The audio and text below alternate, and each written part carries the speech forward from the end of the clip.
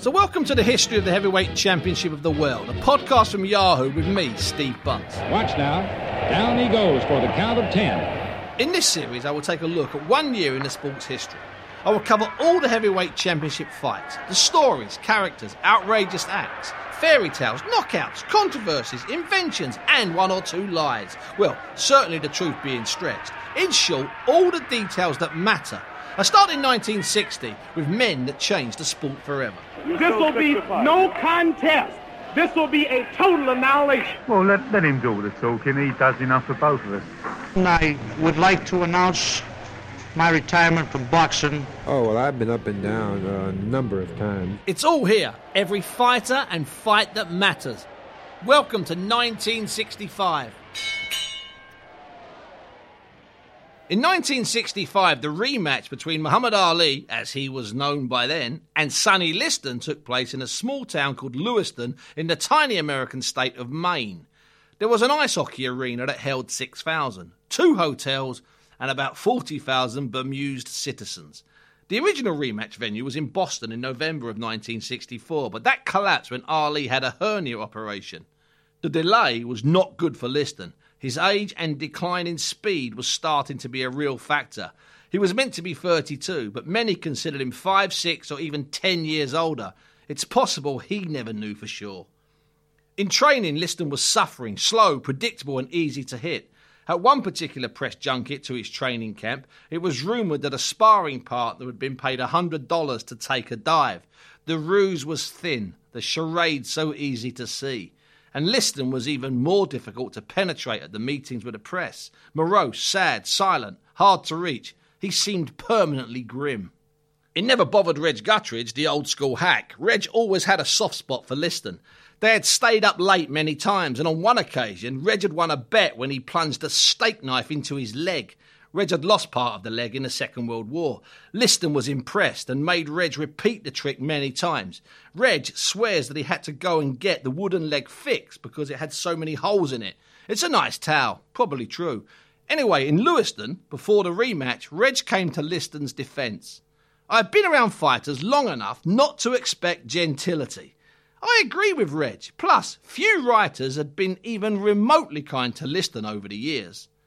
Inside the Ali camp, there were signs that the kid had grown. He was a man now, everybody seemed to insist. Ali was 23. Angela Dundee, his trainer, gathered the press one night to warn them against gossip or complacency. Nobody has to tell us that Liston's going to be tough. He's a man that's desperate. He certainly was. The press voted for Ali. They still called him Clay, by the way. There were a few hopeful men with mixed agendas, who went for Liston. Murray Robinson, writing in the New York Journal American, was still not impressed with Ali. He was not, it has to be said, alone. Here's Robinson. He fights scared, which may be a good thing from his point of view, but scarcely a high recommendation. I don't think that Clay has the bottom to be a first-class fighter. Now that's an accusation, because bottom, let's be clear, is code for heart. Ali, in short, lacked courage. And Red Smith, the hugely popular columnist, had his say on the new champion. He is not an enormously stable character. In adversity, he might come unstrung, like a frustrated child. There we go again, no heart. And even the brown bomber, Joe Louis, one of the greatest heavyweight champions in history, had his say. His judgment was harsh. Louis had defended his title against a lot of mediocre men. A list of fighters called the Bum of the Month Club. Louis was savage on Ali before the rematch. He can't punch, he can't hurt you, and I don't think he takes a good punch. He's lucky there are no good fighters around. That's what Louis said. Man, between envy and prejudice, it was hard to find respect. And then there was the black Muslim question. There was an ugly rumour that Ali would be assassinated before or during the fight. There was real fear and loathing in that small town in February and March of 1965. Make no mistake. The threats were treated very seriously, and there were a lot of Nation of Islam security personnel at every function in the weeks and days before the first bell. It was not a nice place to be. It felt like a siege. And he's going fast out of Africa with every ounce of strength and breath. His cries, give us liberty or give us death.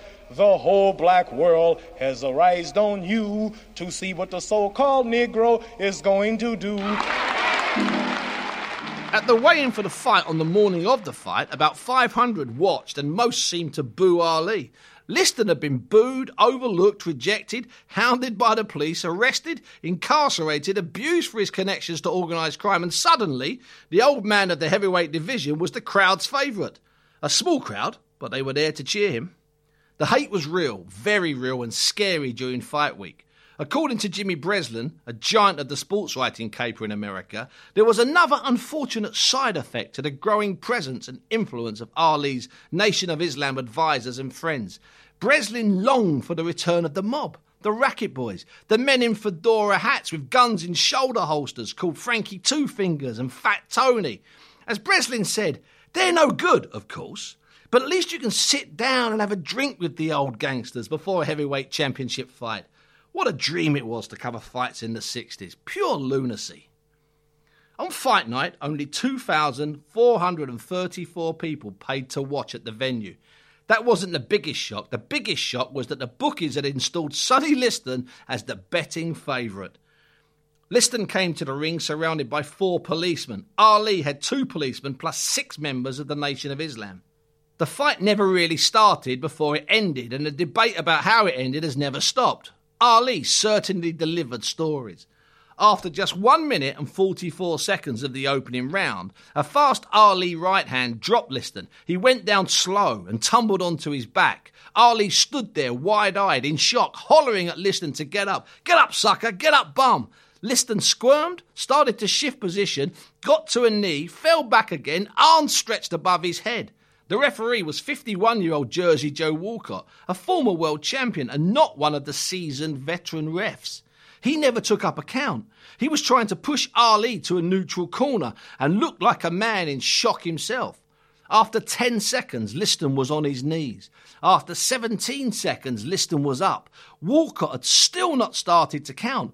Walcott then spent 5 more seconds wiping Liston's gloves. There was chaos at ringside, people pointing and shouting. It was bedlam in the ring. Meanwhile, with Liston back on his feet, Walcott went to the edge of the ring and was told by Nat Fleischer, the editor of Ring magazine, "He's out, Joe," meaning that Liston had failed to beat the count. The fight was over. An old journalist at ringside had done the referee's job. At the same time, Liston could not defend himself, and Ali went right back to work, a vicious Ali. The one many people chose to ignore. Ali threw a big left hook. Liston ducked under it, and then Ali threw 4 or more really nasty punches before Walcott, regaining his stunned senses, got between them and declared the fight over after 2 minutes and 15 seconds of the opening round. The crowd cried fix. They were entitled to their opinion.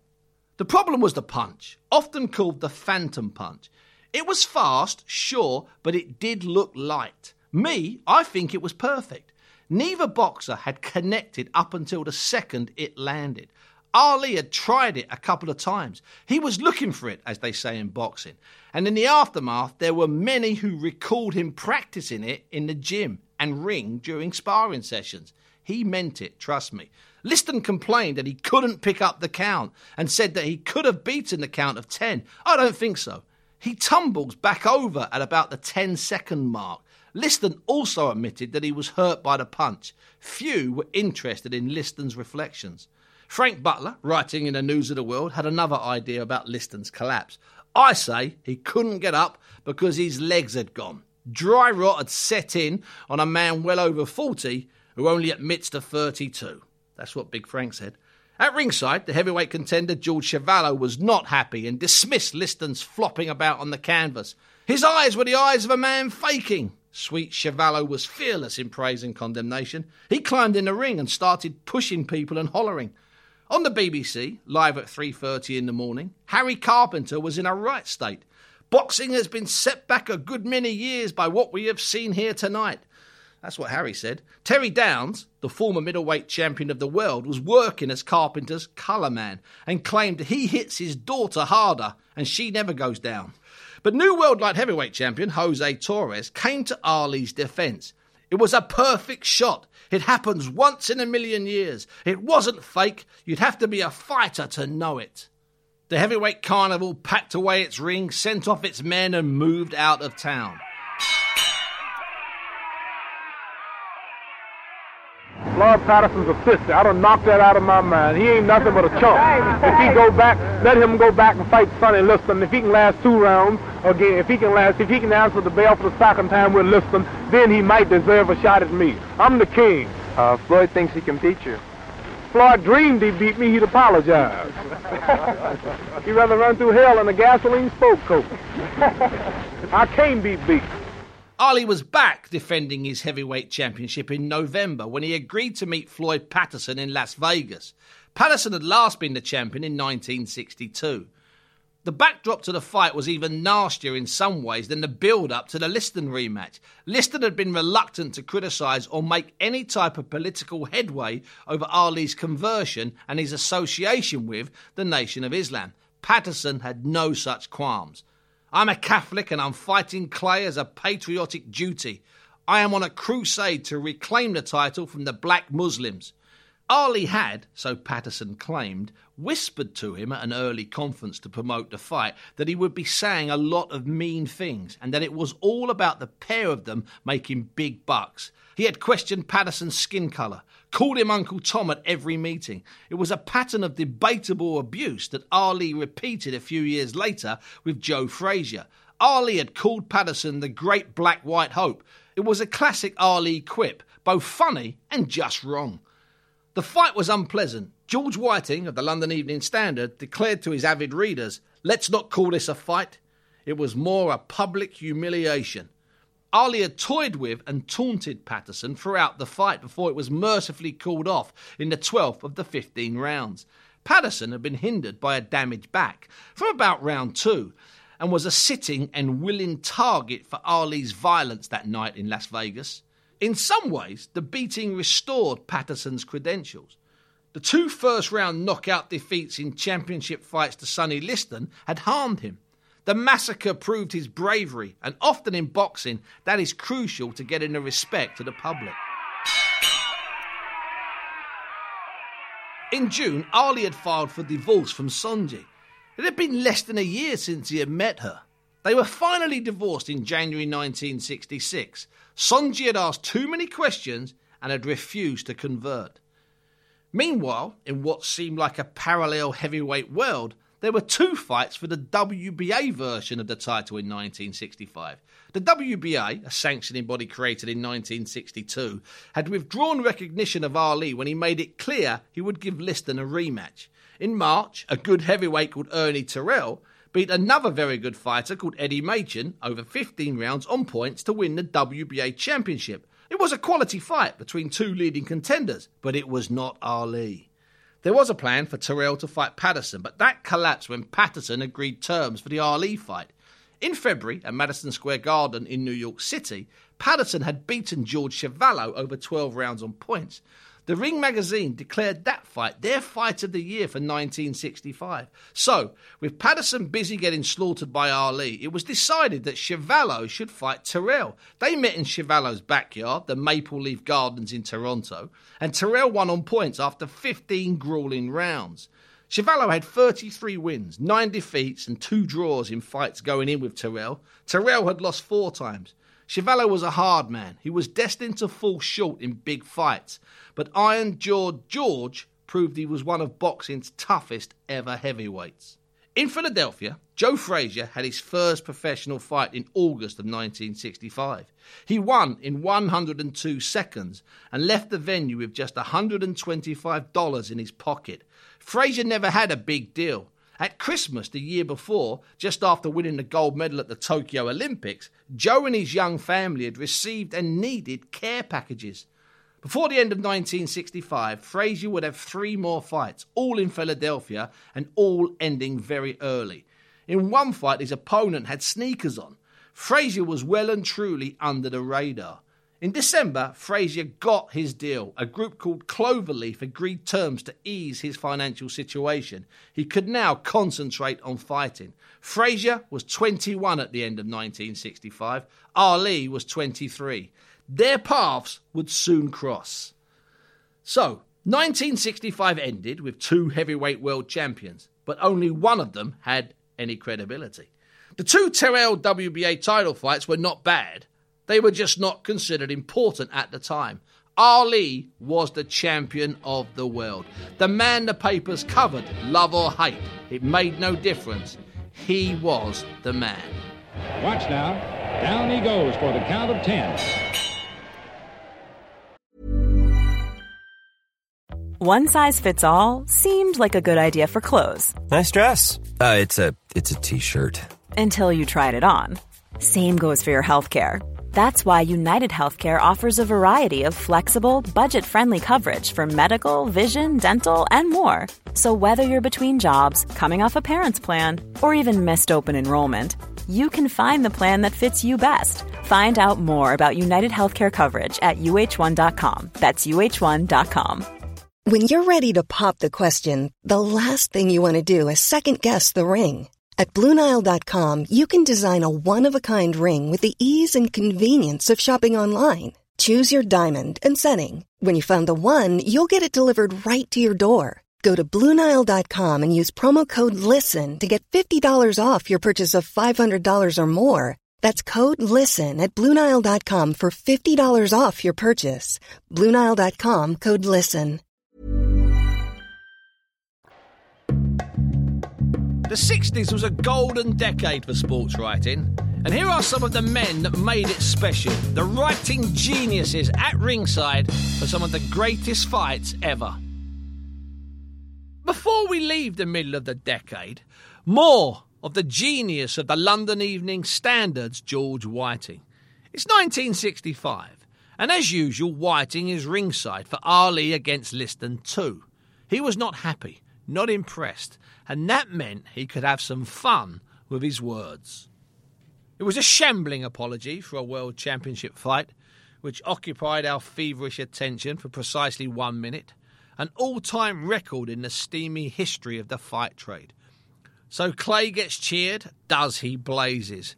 Within seconds of the realisation that their squadded little schmozzle was over, the boiling cauldron of indignant shirt-sleeved spectators exploded into wrathful protests. "Fix! Fix! Fix!" they yelled in angry chorus as echelons of blue-shirted cops barred their way to the ropes. "You cheating robbers, you lousy bums, give us our money back!" Sweet George was caught up in the feeling that something wrong, something bad had happened on that May night. Liston was his main target. If the supposedly impregnable Liston is now no tougher than that the impact of one short right-hander causes the sap to run down his oak-like brown legs, then he has little right to be known as a fighting man.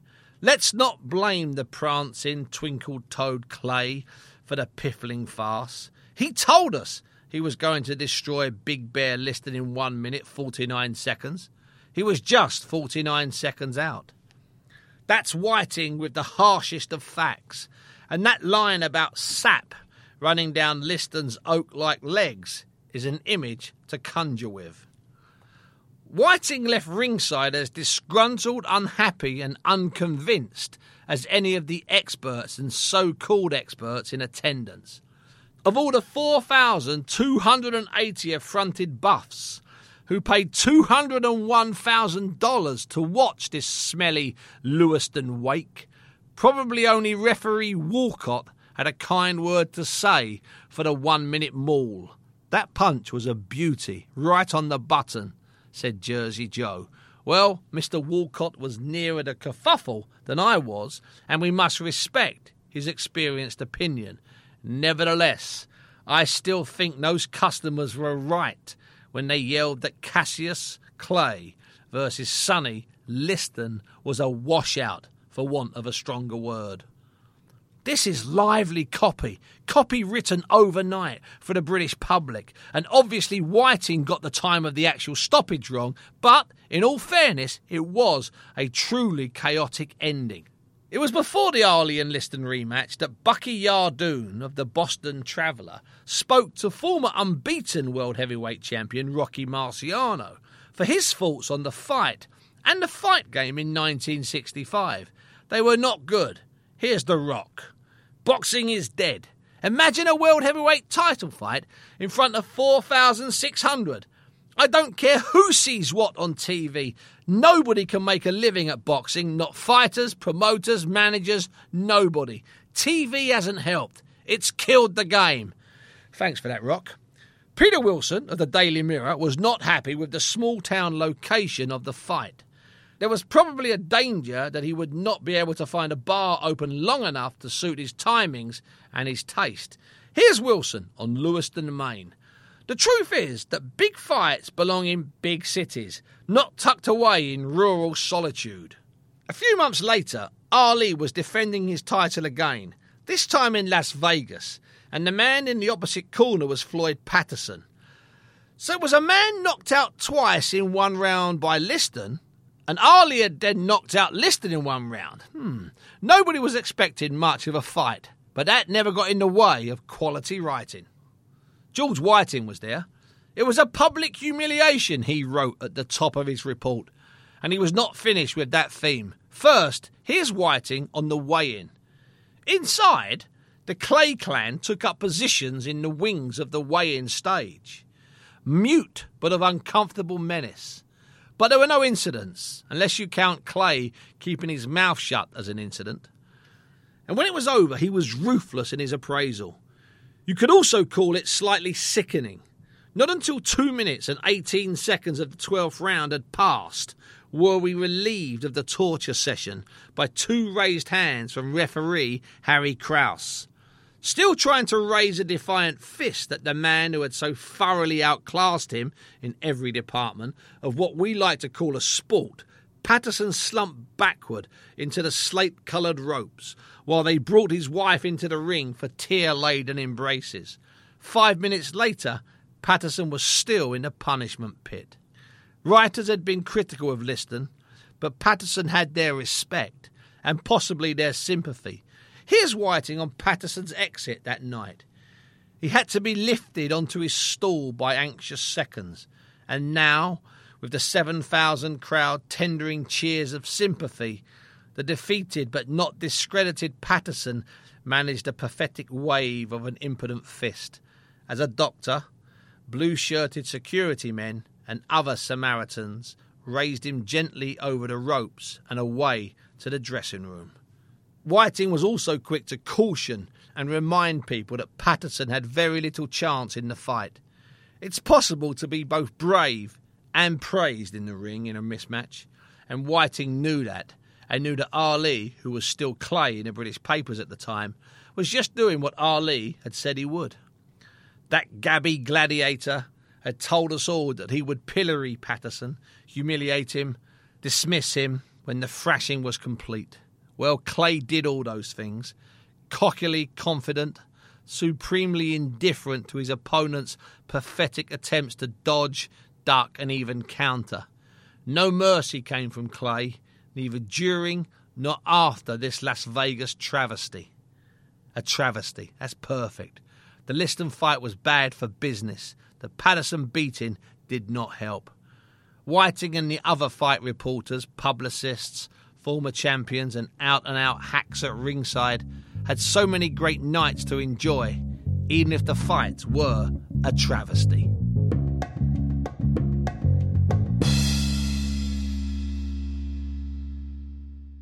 If you're enjoying this tour through the best of boxing history, you can find more transcripts, archive videos, historical images in the boxing section of the Yahoo UK sports site.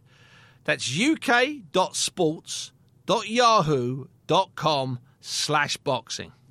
The history of the Heavyweight Championship is written and recorded by me, Steve Bunce, produced by Yahoo UK, with editing and sound design by Lolita Laguna.